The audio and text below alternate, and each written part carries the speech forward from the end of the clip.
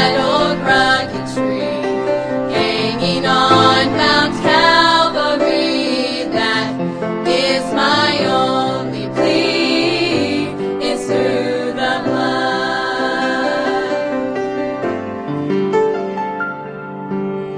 When I'm walking through a valley and I feel there's no way out, when the winds of sorrow threaten me and they turn my world around, that's when I look to Jesus and the price He paid for me. I can lift my hands in praise to Him and shout the victory. It's through the blood. That's all I have to plead. It's through the blood that Jesus shed for me, not by works of my own righteousness, for filthy rags are they, but because of that old rugged tree, hanging on Mount Calvary, that is my only plea, is through the blood. Oh, precious is the flow that makes me white as snow. No other fount I know. It's through the blood. It's through the blood. That's all I have to plead. It's through the blood that Jesus shed for me, not by works of my own righteousness, for filthy rags are they, but because of that old rugged tree, hanging on Mount Calvary, that is my only plea, is through the blood. But because of that old rugged tree, hanging on Mount Calvary, that is my only plea, is through the blood.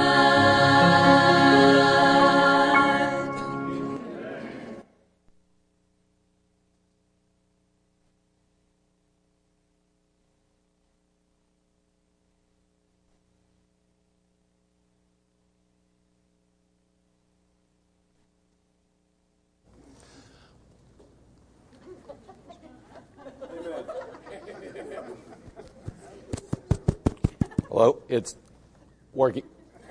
Partly. Okay, well, I guess because I dropped it, it was having a little problem there, okay? So we're good now.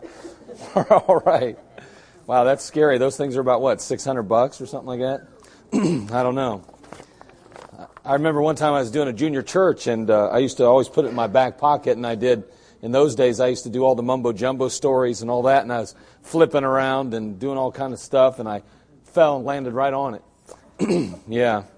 Fortunately, I'm very soft and I'm very cushy and didn't hurt it in the least, but no, it did. It destroyed it, to be honest with you. And so we're a little more careful. I just started putting it on my side here, you know. So anyway, we're glad you're here tonight. And boy, ladies, great job. Boy, not only a great message, but just really did a fabulous job. And what a great blend that was. And I think that honors Christ when we do things like that. And we do our best and we give Him our best and take the time to practice and prepare like that. And obviously, that didn't happen overnight. That took some time right there. And I think that always honors the Lord when we give it our very best. Very good, very good.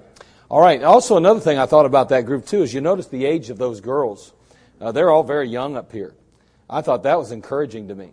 I love to see young people serving the Lord, you know. Isn't that a blessing? That's encouragement.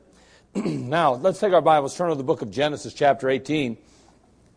Genesis 18.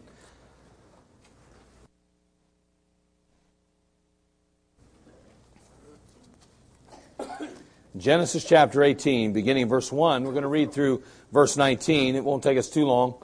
We're going to continue with our message from last week, commanding our children and households. And in Genesis chapter 18, beginning verse 1, we read, "And the Lord appeared unto him in the plains of Mamre. He sat in the tent door in the heat of the day. He lifted up his eyes and looked, and lo, 3 men stood by him. When he saw them, he ran to meet them from the tent door and bowed himself toward the ground and said, My Lord, if now I have found favor in thy sight, pass not away, I pray thee, from thy servant. Let a little water, I pray thee, be fetched, and wash your feet, and rest yourselves under the tree. And I will fetch a morsel of bread, and comfort ye your hearts. After that ye shall pass on.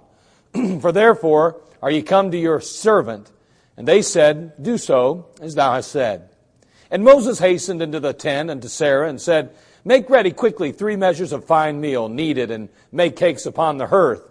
And Abraham ran unto the herd, and fetched a calf tender and good, and gave it unto a young man, and he hasted to dress it. Excuse me. And he took butter and milk and the calf which he had dressed, and set it before them. And he stood by them under the tree, and they did eat. They said unto him, Where is Sarah thy wife? And he said, Behold, in the tent. And he said, I will certainly return unto thee according to the time of life. And lo, Sarah thy wife shall have a son. And Sarah heard it in the tent door, which was behind him. Now Abraham and Sarah were old and well stricken in age, and it ceased to be with Sarah after the manner of women. Therefore Sarah laughed within herself, saying, After I am waxed old, shall I have pleasure, my Lord being old also? And the Lord said unto Abraham, Wherefore did Sarah laugh, saying, Shall I of surety bear a child which am old? Is anything too hard for the Lord? At the time appointed I will return unto thee, according to the time of life, and Sarah shall have a son. Then Sarah denied, saying, I laugh not, for she was afraid. And he said, Nay, but thou didst laugh. And the men rose up from thence, and looked toward Sodom. And Abraham went with them to bring them on the way. And the Lord said, Shall I hide from Abraham that thing which I do? Seeing that Abraham shall surely become a great and mighty nation, and all the nations of the earth shall be blessed in him.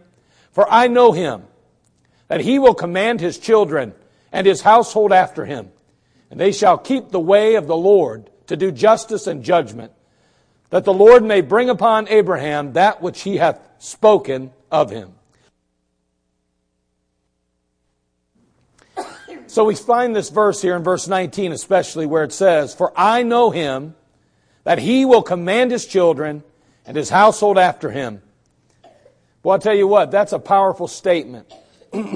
God believed that Abraham would command his children and his household after him.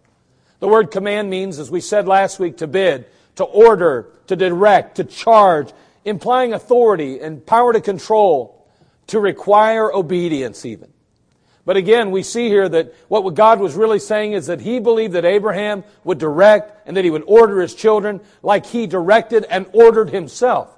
Because Abraham was a man, as we noted, of devotion and discipline. He believed that he would also order and direct his children in that same line of faith, in that same line of discipline. And so he says, listen, should I withhold this information? I know this guy. And I know that he's a man of devotion. I know that he's a man of discipline. And I recognize the fact that he will command his children and his household well. Well, the question tonight is, how are we doing with that? How are we commanding our households and our children? Boy, it's so important because in this case, the Bible says the Lord, it says, for I know him. You know what? The Lord really knows us too, doesn't he? And the fact is, he knows whether or not we're commanding our children and our households the way we ought to, according to the Word of God or not. He's very aware of that. He's well aware of that. But the fact is today is that we need to evaluate and we need to assess ourselves somewhat. We need to look at our own lives and our own leadership and say, am I truly commanding my household? And am I commanding my children as the Word of God would intend me to? Well, I'll tell you what, God had confidence in Abraham's leadership, that it would ultimately lead his children in the way of the Lord, he says. He believed in his leadership and believed that that leadership would compel them to do justice and judgment.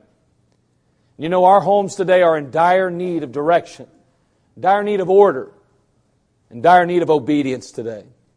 Well, I wonder, if you and I came face to face with Jesus Christ today, would He have the same confidence in our ability to command our children and our household as He did Abraham's? Well, last week we began to talk about what it means, some practical steps that we can take to command our children and our households well. And last week we started off by saying we need to require all in your home to attend the house of God and participate as you do. Number 2, we said, we need to schedule time to elevate Christ in the home through family time around the Word. We're talking basically about having what many would consider a family devotional time, a time together around the Word of God. And we took some time to maybe dispel some of the myths about that. You don't have to spend an hour and a half gathered around. You don't have to bore your children half to death. You just need to spend some time so that they recognize and understand that Christ is at the center of this home. He is the focal point of this household. Then we said number 3, we need to protect your home and family from evil influences. And so we took some time to address that issue. We noted that the prophets of Israel were there to protect the people of God in the Old Testament. We noted that the preacher and the church, that situation, the pastor's there to protect the church. And then we said that the parent is there to protect the home. And it's so important that we understand that it's not just enough to protect our children from physical ailments or physical concerns, but we need to be spiritually concerned about them as well. We need to protect them in a spiritual realm. We need to guard them from false doctrine in the world. We need to keep the home pure and free of dangerous practices. And we need to ensure that there's certain habits that are not allowed in our homes, and establish standards for television watching and internet use and phone access and social media and right on down the line. And so we noted those 3 aspects last week. Again, require all in your home to attend the house of God and participate as you do. Schedule time to elevate Christ in the home through family time around the Word. Protect your home and family from evil influences. And now we pick up where we left off, and we begin to continue with this list. Some very practical steps that we can take to command our children and households well. Let's go to the Lord in prayer, and then we'll continue tonight. Father, we come to you, and again, we thank you for the opportunity to gather tonight around your Word. And Lord, we'd be wasting our time to hear a mere man. We need to hear from you, the Master. O God of heaven, we need your Holy Spirit to drive home truths that, Father, will not only change our life today, but it'll change it for eternity. God of heaven, there's homes represented here, marriages and families.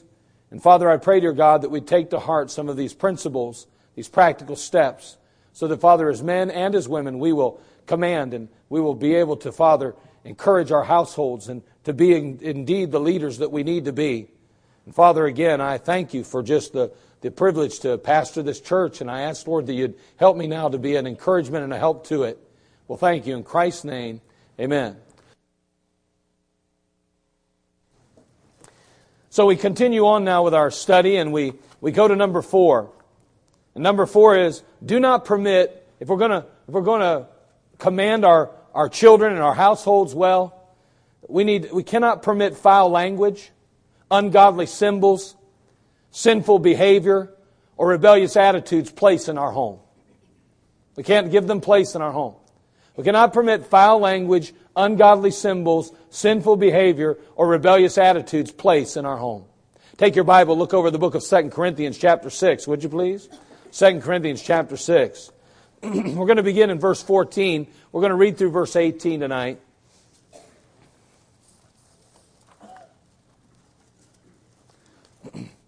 Second Corinthians chapter 6, verse 14, you're probably, as you turn there, you'll be going to saying to yourself, well, I think this sounds familiar to me. I believe it looks familiar, and you will be right about that. 2 Corinthians chapter 6, verse 14 says, be ye not unequally yoked together with unbelievers. For what fellowship hath righteousness with unrighteousness? What communion hath light with darkness?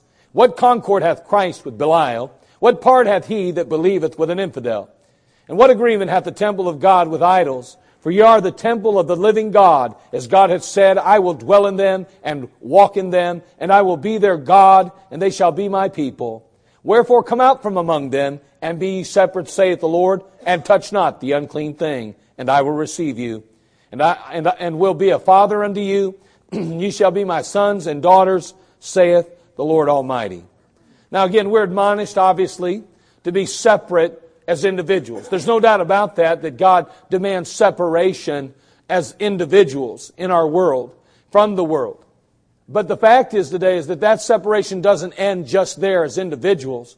Not only should each believer be separate, but so should every home be separate. Every home ought to have a distinction from the world. I mean, there are worldly homes. Just like there are worldly people, there are worldly homes. And may I say today that as believers, we should not be worldly people. We should not be worldly individuals.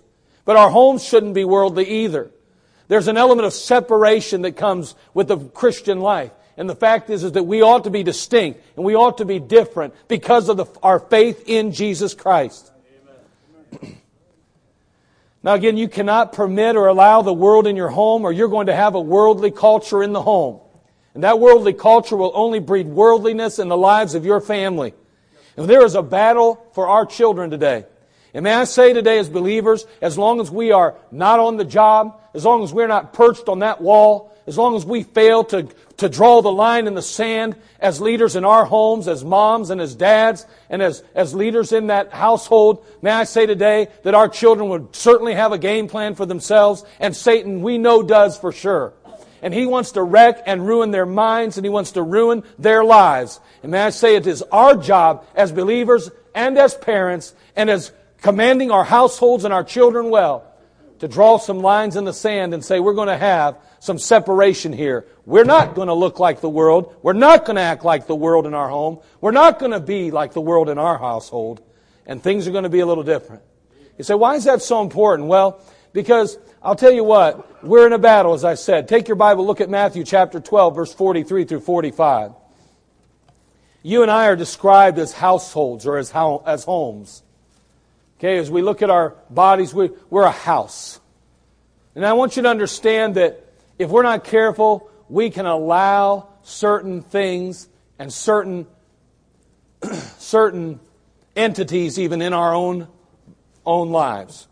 Matthew chapter 12, verse 43. It's talking about unclean spirits. When the unclean spirit is gone out of a man, he walketh through dry places, seeking rest, and findeth none. Then he saith, I will return into my house, from whence I came out. When he's come, he findeth it empty, swept, and garnished. Then goeth he, and taketh with himself 7 other spirits, more wicked than himself. And they enter in and dwell there. And the last state of that man is worse than the first. Even so shall it be also unto this wicked generation. Now again, you and I are described as homes. That's important to understand. And in this case, we've got a situation where there was an unclean spirit. That unclean spirit takes a walk, a hike, leaves that house, and next thing you know, he comes back and he finds it nice and swept, and he says, hey, why not bring some of my buddies in? Let me tell you, those aren't the kind of people you want to hang out with. Now, notice something else about us. Not only are we described as a house, but the house is accessible by way of a door. I don't know about you, but when I go home tonight, I'm not going to go through a window. I'm going to go through a door to get inside. Notice what the Bible says over in the book of Revelation chapter 3, verse 20 again. It says there in Revelation chapter 3, verse 20, Behold, I stand at the door and knock. If any man hear my voice and open the door, I will come in to him and will sup with him and he with me. I understand doctrinally what that's talking about. I understand it's dealing with the church and Christ standing on the outside knocking. I realize that. But there's a tremendous application there as well. We often look at it and we say, okay, well, the church may have its door closed to Christ, but every man, every woman, every boy and every girl can have their heart open to Christ by permitting Him entrance. May I say that you have a door in your heart as well. And let me tell you, the way that Satan and the way that evil influences and demonic spirits even enter into the heart of a man or a woman is through a door. And he enters into the house of your life. And he takes and prepares a stronghold there. And he will rule and reign in your life if you will let him. And someone says, you believe that Christians can be possessed? Well, I don't know about that exactly, but what I do know is you can be oppressed. And I know that you can let Satan rule and run your life just like any lost man or woman can.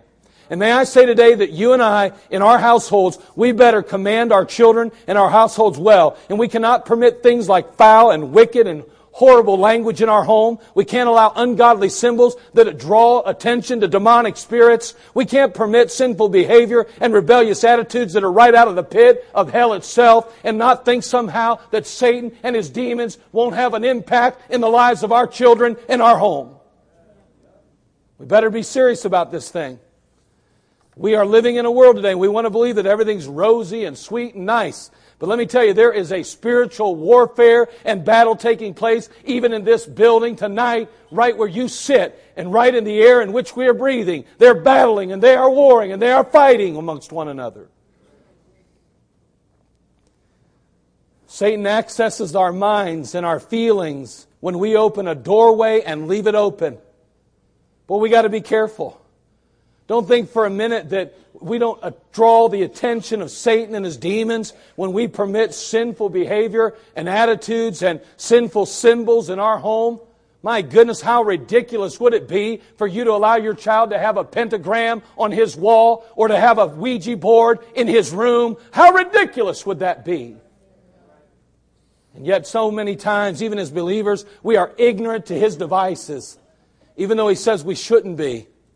God help us to realize that we are to command our children and our households. And if we're not commanding them, somebody else will. Don't leave the door of your heart open or your mind unattended. Don't do that. People say, I'm just going to veg out in front of the TV. If you're really truly vegging out and you're just taking it in without conscious awareness of what you're receiving, let me tell you, friend, bad mistake. Bad mistake. You ought to be aware of everything coming into your mind and body. And that's what's so dangerous about alcohol or drugs, is because there's an element where the awareness drops, and all of a sudden we are open to the attack of our culture, our society, and Satan, the God of it all. The home is to be a safe haven from the stress of the workplace, from the frantic pace of our culture, and from the temptations of this world. The home's to be an environment that relaxes and rejuvenates, refreshes and restores. And the fact is we cannot allow the world into our homes, or our safe haven will soon disappear, and Satan will gain a stronghold. So number 4 tonight, do not permit foul language, ungodly symbols, sinful behavior, or rebellious attitudes placed in your home. It seems almost ridiculous to even have to say that in a church, doesn't it? But let's just be frank and honest. Our homes aren't everything they're cracked up to be. We need to get real and honest about things. And it's not just what you let your children say. It's not just what you say even. Think about what we allow in through that television sometimes, or through the internet, and through the media, social media. We need to be so careful what we're permitting in our homes and in our lives. And I would dare say that I think every one of us could say we probably allow too much. You say, well, I go to work and I can't control that. That's fine, but you can control your household. That is your domain. God placed you in charge, sir. And ma'am, if you're there and daddy's out working, may I say that's your domain to care for and to ensure that it's a safe haven for your children. God help us to have a home where we're not permitting things like foul language, ungodly symbols, sinful behavior, and rebellious attitudes placed in our home. Number 5, if we're going to command our children, our households well, it's a good idea to reject any murmuring, complaining, or gossip. Reject any murmuring, complaining, or gossip. Now, this one here does not go on in the households of members of this church. I'm just mentioning so that we can ensure it never does start. Because I'm sure it does not happen. It doesn't happen in my home. It doesn't happen in yours at all, ever. I know that. But I thought I'd at least bring it to our attention tonight. Reject any murmuring, complaining, or gossip. One of the most challenging tasks for parents is to direct, correct, and infect our children in this area of the tongue. Whether you believe it or not, you have more influence on their tongue than anyone else in the world. At least while they're young. Now, watch, this is an amazing thing to me. I remember years ago when my aunt sent her child to school. And he came back with 4-letter words already, his first day of kindergarten. And she said, "What in the world happened?" I'll tell you what happened. He heard some things, and it stuck. May I say that your children and I don't have to hear much. It sticks pretty quick and pretty easy. And you know what? When we are the culprits, when we're the ones advocating issues like murmuring, "Oh, I just don't like this, and this just doesn't, I'm not a fan of that, and I just don't understand why it has to be that way, and I just don't get why so-and-so thinks they run the show, and I don't understand why," and we murmur and we complain, and "Did you hear about so-and-so? Can you believe that they let their child do this? Can you understand? I can't even believe that they are so stupid to let their..." Do you realize when you're the one saying those things and your children are listening to that junk? Do you realize what you're really teaching and training? And by the way, notice I said that we are to command our children and our households. That includes us then. That means we shouldn't allow those things on our lips and in our mouths either. But I'm an adult and I have a right to an opinion. You do have a right to an opinion and you can have it. But may I say many times all of us in this room would be much better served to express our opinions to the Heavenly Father than to the people on earth who really have no clue how to handle it. All we do is discourage people. All we do is make things more complicated. All we do in most cases is create conclusions that aren't even true by our constant gossip or complaining or murmuring. Turn, if you would, to James chapter 3. There is nothing more vile than your tongue and mine. Nothing. Not one thing in this world more vile than our tongues, the Bible says. Notice what it says. This is amazing, really. Because, we think about things like going out and committing adultery or doing horrible crimes against humanity. And those are horrible things. But notice what the Bible says about this little thing in our mouth. It's amazing. "My brethren, be not many masters," verse 1, "knowing that we shall receive the greater condemnation. For in many things we offend all. If any man offend not in word," for in many things we offend all. "If any man offend not in word, the same is a" what? "Perfect man." Wow, that's huge.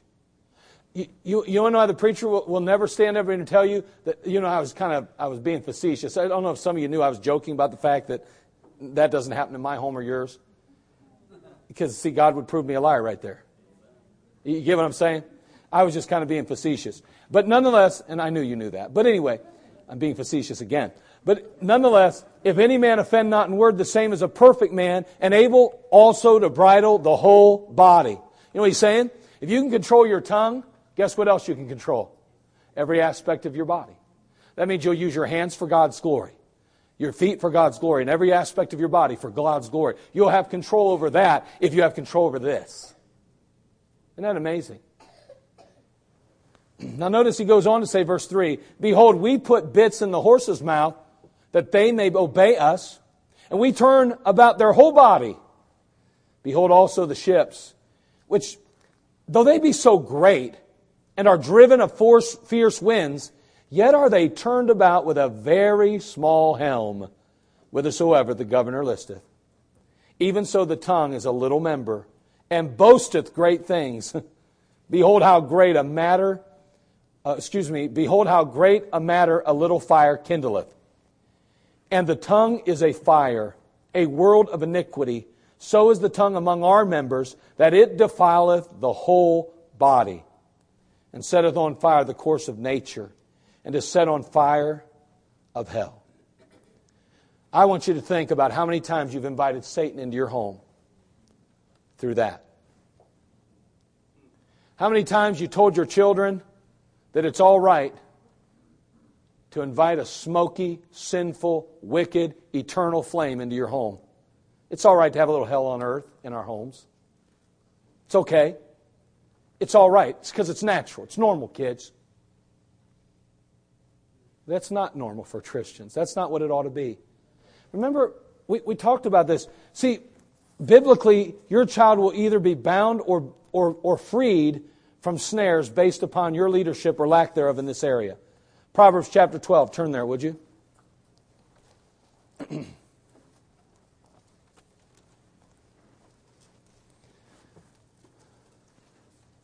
Proverbs chapter 12, verse 13 through 14.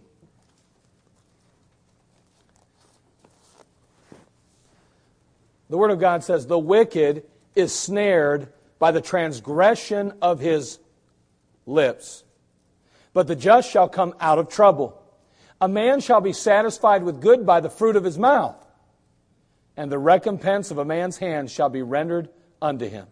Now notice, there's the wicked who is snared, brought captive, bound by the transgression of their lips. On the other hand, a man shall be satisfied with good by the fruit of his mouth. So we can use our lips for good or bad. We can use our tongue for right or wrong. It's our decision how we utilize it. But notice again, our children could be snared. They could be bound. They could ultimately be in chains because of their tongue. And if we don't train them up properly, if we give them the wrong advice, if we don't teach them from action and show them how to live their life and how to talk and how to share with their tongue and what's right and what's wrong, I'll tell you what, we can bind them. Their whole life can be a road of ups and downs, relationships built and destroyed by their tongues. If you can't say something nice, say nothing. That's what we used to say. My mom used to say that to me all the time. If you can't say something nice, say nothing. And I'm like, that's stupid. I mean, I used to get sick of it. I mean, I'm over here, I'm like, he's a jerk, Mom. He's an idiot. And she's like, if you can't say something nice, say nothing. And I'm like, ooh. She wouldn't listen to it. It wasn't right. You don't talk like that. That's wrong. If you can't say something nice, say nothing. Then just shut your mouth, Mark, but I don't want to hear it. How many times would it serve us well talking to church members that want to share something critical, cynical, or negative, and us just say, I don't want to hear it. Shut your mouth. Well, I couldn't do that. I'd offend my friend, and I'm supposed to be their confidant, and they share with me things that just they can't share with other people. You know, they shouldn't be sharing with anybody if it's that critical and cynical and that discouraging. I'm sorry. If you can't say something nice, say nothing.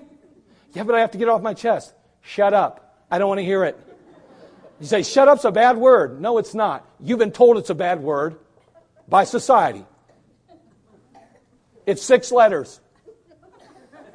It's one word for me. We always hear 4-letter words. That's a 6-letter word.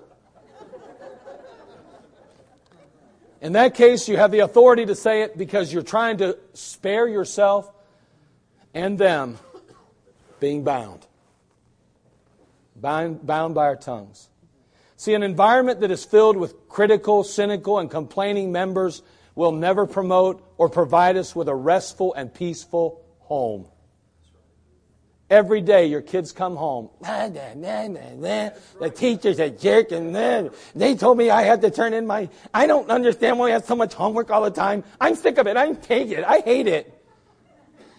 And don't tell me your kids don't act like that. They're just like us.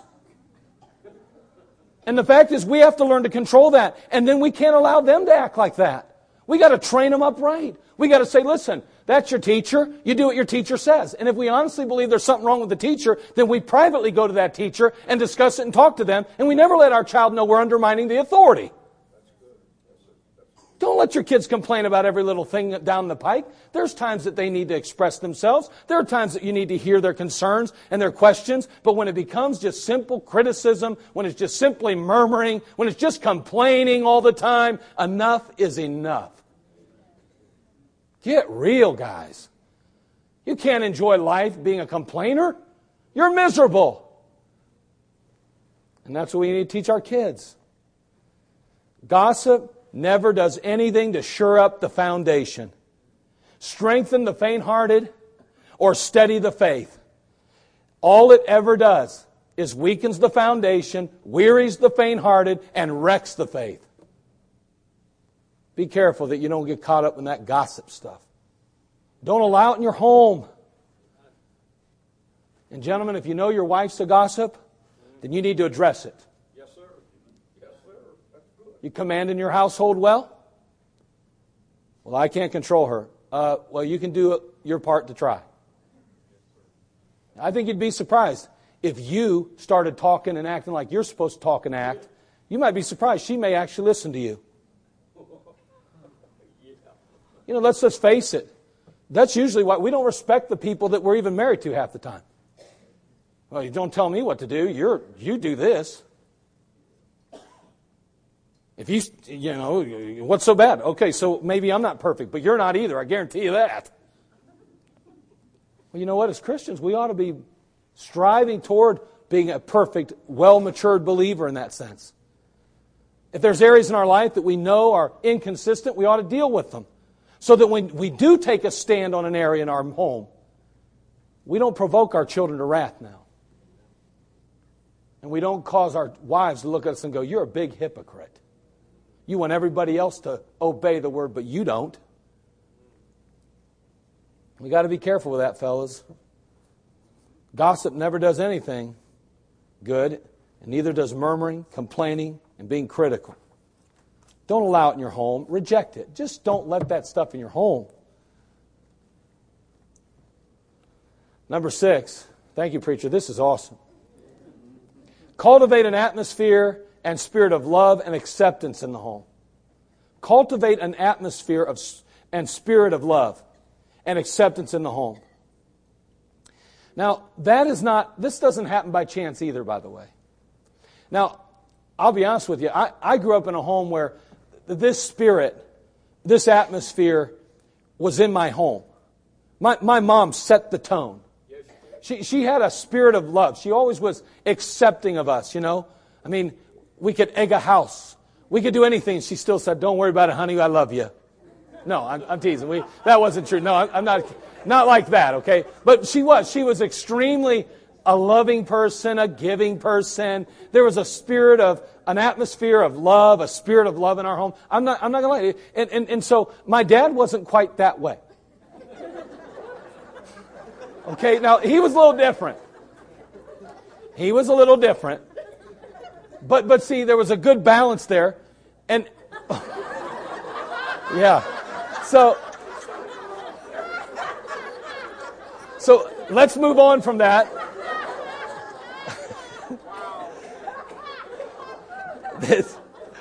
So this spirit, yes, wonderful spirit, amen. This spirit is achieved only by one way. You know what? You only achieve this spirit by obeying scriptural principles concerning relationships. You say, what do you mean by that? I mean, how are we going to cultivate an atmosphere of love and a spirit of love in our home, a spirit of acceptance in our home? Well, you have to embrace biblical principles concerning relationships. Look at Ephesians chapter 4, verse 32 real quick, would you?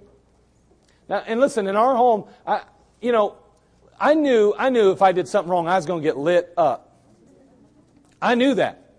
Had no doubt about it. I still remember using those phrases, and it's not politically correct to say this these days, but I would say, man, if I would do that, if my dad caught me, he'd kill me. You know, my mom caught me, she'd kill me. Well, I wouldn't say that about my mom, but I'd say that about my dad. Okay, so, and you know what, we said that, and we didn't really mean that they would have killed us, but we all understood what that meant in the day. You can't say that anymore, friend. Don't say that out in public somewhere. But anyway, we used to say those things. Now, here's the thing, though. Here, I want you to notice Ephesians 4:32.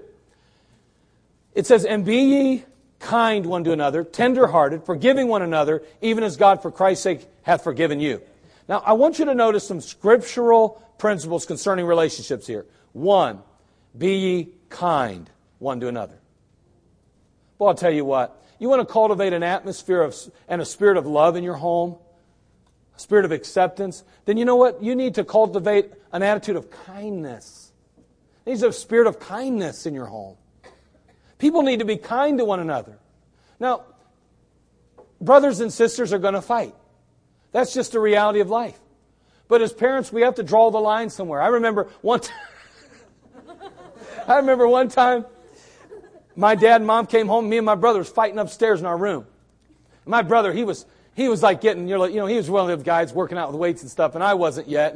And so he was like slamming me around the room, and I was flying up against walls, and then he my dad comes up, and my dad being the very subtle, very kind-hearted, tender person that he was, he comes running, he looks in that door and sees us going at it, and I think he thought my brother, one of I tried to throw a punch at one of it, because my dad was big about that. You may get into it with your brothers, but you don't fist fight with your brothers. Well, he didn't want that. He wouldn't allow that to happen. But anyway, he came upstairs, man, and he hit the door. He said, anybody's going to fight in this house, it's going to be me. And man, I mean to tell you, he came in there and started flinging us around. And I remember me and my brother looked at each other like, wow, woo! All of a sudden, we was on the same team, brother. I mean, I'll tell you, we was on the same team. And I mean to tell you, it was on, And, but it was like, my dad would only let things go so far like that. Because you know what? We were supposed to be brothers, and brothers don't beat one another's up. That's not acceptable in this home. And I'll be honest with you, my dad may not have always been right in everything he did, but I guarantee you one thing. He was the head of the household. And you know what? We're not going to be perfect. Guys, gals, none of us. We're not going to be perfect. We're going to make mistakes here and there. And I'm not saying what he did was wrong. I mean, that's, you guys, I know in this culture we're raised in, abuse. But I think I turned out okay. Except for the twitch every once in a while. Other than that, I'm all right. Be kind one to another. Be kind. And not only that, but the Bible goes on to say tender-hearted. Tender-hearted. I remember one time, and all these stories are coming back, but I remember, it's like a bad nightmare. But anyway, I remember one time, it's not in the notes, I promise you that. But me and my brother, we came home from school one day, and instead, we went to the library. See, my mom still remembers that one. Yeah. We went to the library after school. Now, again, we didn't think nothing of it. I had no idea. I don't know what happened. I don't know if wires got crossed. I don't know if I thought my brother told my parents or if he thought I told him. I don't know what happened. But what I do know is that when we got home, it was like an hour and a half late. And I mean, we were at the library, so we were doing it wrong. We weren't even that old, really. I mean, I don't think we were more than, just early junior hires maybe at the most. Man, I mean to tell you, we came home and we're like, we come walking in like nothing's wrong. Didn't even have a clue. Man, I mean to tell you, boy, did they light into me and my brother. Where were you at? Why didn't you tell us? Where were you? We was at the library, Mom, Dad. What do you mean you were at the library? We didn't have a clue where you were. Are you crazy? We thought you were dead on the side of the road somewhere. I mean, they were going off on us. We're like, here we are sitting in a chair just, wham, wham, wham, And finally, all of a sudden, my dad says, I'm just so happy you're safe. I'm so happy you're safe. He gave us both hugs. Amen. Yes, sir. My mom, of course, probably was blubbering by then.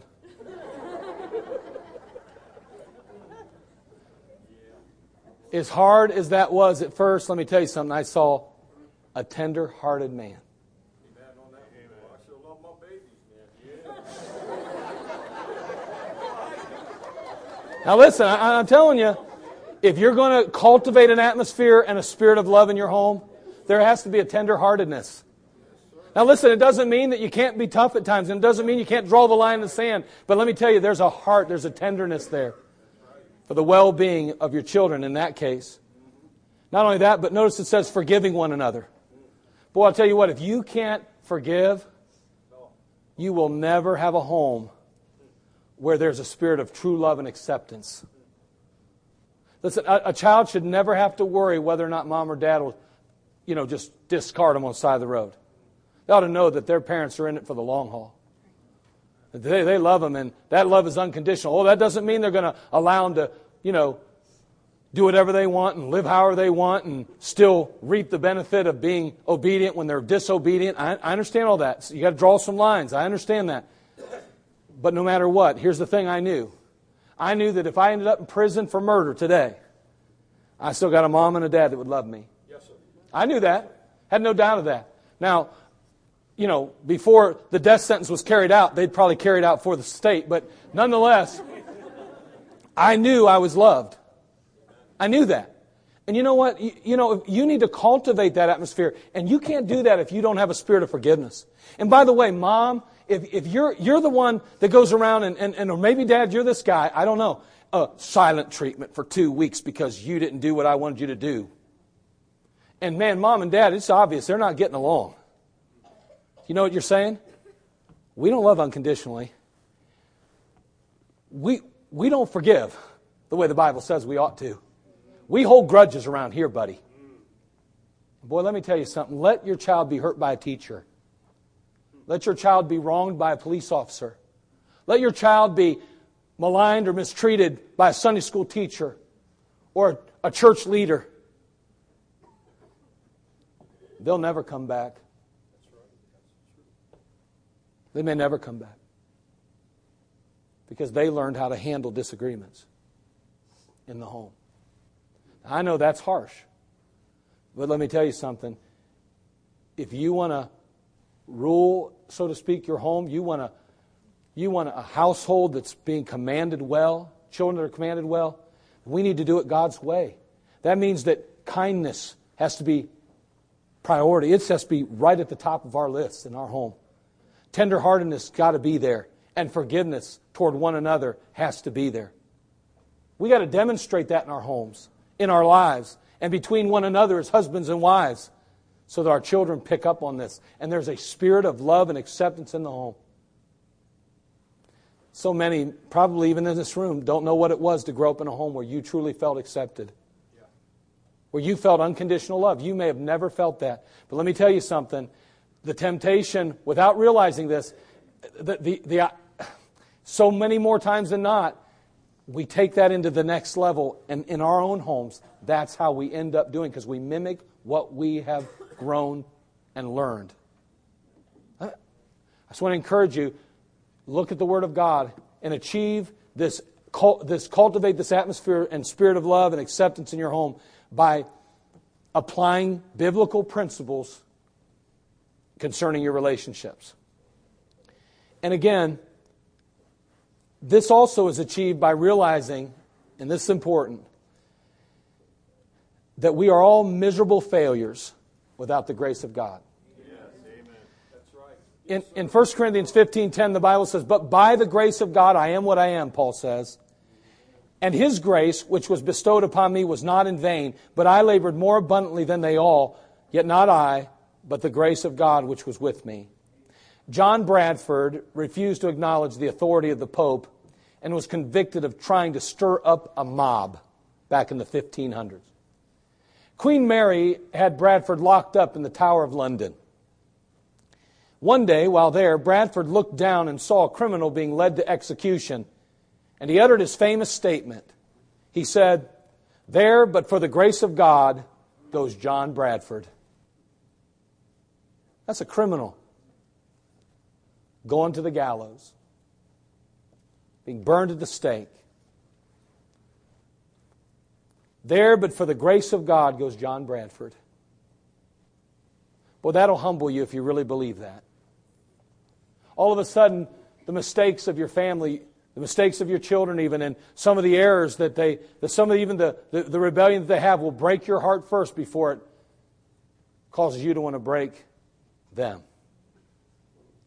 I'm just telling you, there has to be a humble spirit. I mean, this attitude that I'm the only perfect person in this house, I'm the only perfect person in this world, is not a biblical, scriptural perspective at all.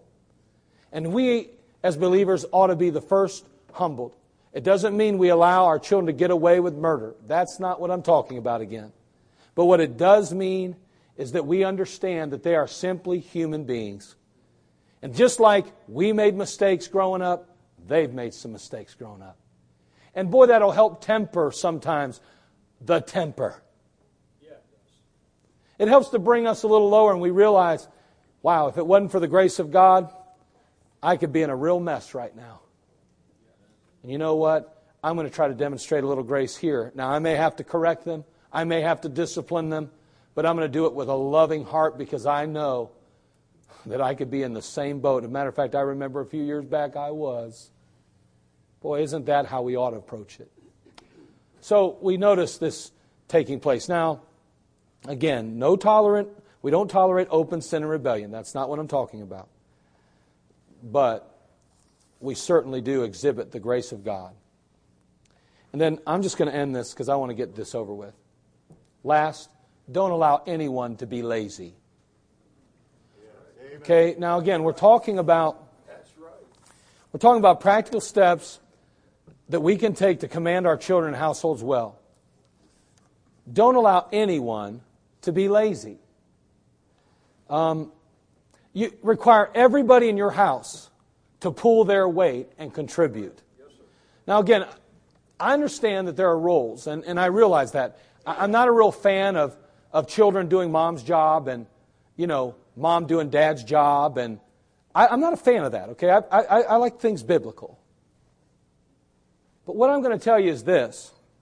There's not a child in a household that shouldn't have something to do by way of contributing to the household and the family. Because what happens is we raise them up believing that they are entitled to things. That it all comes cheap and it all comes free. And I say that's not life. So we say, okay, we are a home, we are a household, we are a team, and we work together as a team. We laugh together, we cry together. We rejoice together. We get down the dumps together sometimes when it comes to hurt and heartache in our lives, our family. I mean, we're going to celebrate together, and if have to be, we're going to fight together. I'm not talking about each other, I'm talking about others. Listen, I'm going to tell you something. Somebody jumped on me, buddy, and they had more than just one-on-one, and if one of my brothers didn't jump in and do something about it, they're getting a whooping at home. Yes, sir. Yes, sir. Because you don't sit and watch 2 or 3 guys beat up your brother when you're standing by the way. You jump in that thing. It's a family affair. That's right. Yes, sir. Now, we have to all contribute. Pull our weight. Let me give you 3 results of permitting laziness to exist in our homes. At least in the lives of our children. Here's 3 of them. Let me just give you 3 of them. Number 1, if we allow our children to be lazy, they will end up with nothing. You say, what? Yeah, Proverbs 13:4. The soul of the sluggard desireth and hath nothing, but the soul of the diligent shall be made fat. Now, you can't control what your children do when they're outside the care of your home. But while they're in the care of your home and under your roof, I believe, without a doubt, everybody has to pull their weight. Okay, maybe your son or daughter has graduated high school, and they're living in your house, and you got a son that's that's out in the workplace, and he's not going to school, and there's no reason why he shouldn't be working, and he is working. He says, I got a job, Dad, full-time job. I think your son ought to contribute somehow. Yes, sir. I just think he should. If he's in school, I don't really worry about that. If my children are in school, I don't care what age they are, they're in school, I'll let them go to school. I understand things like that. Man, school bills are outrageous, and they're working diligently to pay off those school bills. And I'm not going to ask my child to pay rent when he's going to college and trying to do better for himself and ultimately provide a retirement for me. But by the same token, if that joker thinks he's going to live in my house and he's not going to be over there helping out with some of the chores around the house because he's working too much, and he's just going to come home and sit in front of the TV, eat all the food, and sit and relax and kick back while Mama takes good care of him like she does me. Not without contributing something. If it's not physical labor, it's going to be food. It's going to be money, food, and the things that need to be in the house. Something Somehow. I don't care if it's a token, but there has to be an element of contributing to the household. Something. Because otherwise, if we allow them just to be lazy, they're going to end up with nothing. Number 2, if we allow them to be lazy, they will always have an excuse. You say, really? Proverbs 24. Proverbs chapter 20, verse 4. The sluggard will not plow by reason of the cold. Therefore shall he beg in harvest and have nothing. Notice the sluggard, this guy, he's not going to plow because it's too cold outside. Well, I can't get up and go to work today. It's just a little bit cold out. He's always got an excuse why he's not doing what he's supposed to do. And let me tell you something. One day, he's going to get married to some girl that didn't really think it through. And some dad who wasn't man enough to tell his daughter she ain't the man he needs to marry. Just thought I'd throw that out. I know I'm stepping on toes now. But I'm going to tell you something. We got to command our households. Yes, sir.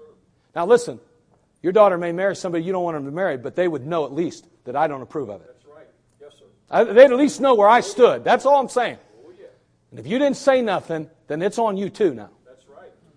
But as a dad, I have a responsibility to at least say, I'm not so convinced this is the right one. I'm worried about some things. Yes, sir.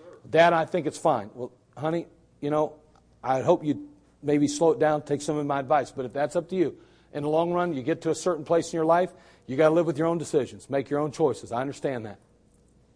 Hey, you know what? But I did what I could. I did my part. You say, well, did you give them away or not? I don't know. That's a decision I'd have to make at that point. But what I do know is they're going to definitely know where I stand on it. It's too much at stake. But in this case, this sucker is sitting or laying down in bed in the morning, won't get out of bed because he says it's too cold outside. In another passage in Proverbs, he says, there's a lion roaring out there. It's dangerous out there. It feels a lot more cozy and safe in here, honey. You know I'm fragile and all. Now listen to me. We cannot allow our children to grow up without having responsibility in the home, or without contributing to the family, because when they get older, they will feel the same entitlement. Finally, C, if we allow them to be lazy, they will always think they are right. Okay, so they'll end up with nothing. They'll always have an excuse, and they're going to think they're right. Proverbs 26:16 says, the sluggard is wiser in his own conceit than 7 men that can render a reason. In his own mind, he believes he is right for living without purpose. He convinces himself that it's okay to not support and to raise up his children and to care for his family. He believes this stuff. She's the one who says, I don't like getting out of bed, and the kids are just going to have to get ready on their own, and I just can't get up in the mornings. I'm really tired all the time. I struggle, life's just too tough. No, we have to teach them a little bit of discipline. We have to teach them a little bit of commitment and to be a part of something. Laziness cannot be permitted in our homes. They just can't. And it starts with dad and mom. Your children, daddy, ought to think you are the hardest worker they ever saw in their life. Got to believe that. And they ought to look at mom and say, man, she just never rests. She's always busy. Because we know as a mama, there's always something to be done in the house. Now, I know that doesn't sit well in our culture, in our society. But those are just some things that I thought I'd share that I believe will help us to command our children and households well. For I know him, that he will command his children and his household after him, and they shall keep the way of the Lord, to do justice and judgment, that the Lord may bring upon Abraham that which he has spoken of him. Boy, God could count on Abraham. Can God count on you? Can he count on me? Boy, we got to work at this. And listen, none of us are perfect. We all need to work on these things. And the moment we think we got it all figured out, we realize, there's another twist in the road. But we're allowing Christ to mold us. And every decision that we've fail at, falter in, we say, let me learn from that mistake. I don't want to make it again. And we allow God to lead us and guide us and overcome those areas of our life of weakness. So may God help us. I believe in the room, I think there's a room full of folk that want to raise a godly seed, and a room full of folks that want to see Christ magnified and exalted in their life. I have no doubt of that. Let's make sure that we don't get so spiritual that we forget to be practical. And when I say that, there's really no distinction between spirituality and practicality. But so many people think that's the case.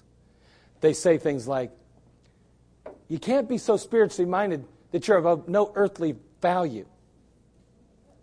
The last time I checked, the more spiritual you are, the more practical you get, the more hands-on you are. So I don't think that's even a legitimate statement personally. Now we can be consumed with higher learning and all of that to the point where we're not exercising it. Well, that's not spirituality, my friend. Spirituality always translates to action, just like love does. All right, well, anyway, that's what we find. So my question again is, would God see us in the same light as Abraham? Would he be able to say, hey, you're ruling, or should I say commanding your children and your household well? Well, I'll tell you what, that's convicting to me. My children are older now, but there are grandchildren coming along. And I don't want anything to change. I want them to see in action what the biblical home ought to be. I want them to see that. Father, we come to you. We need you.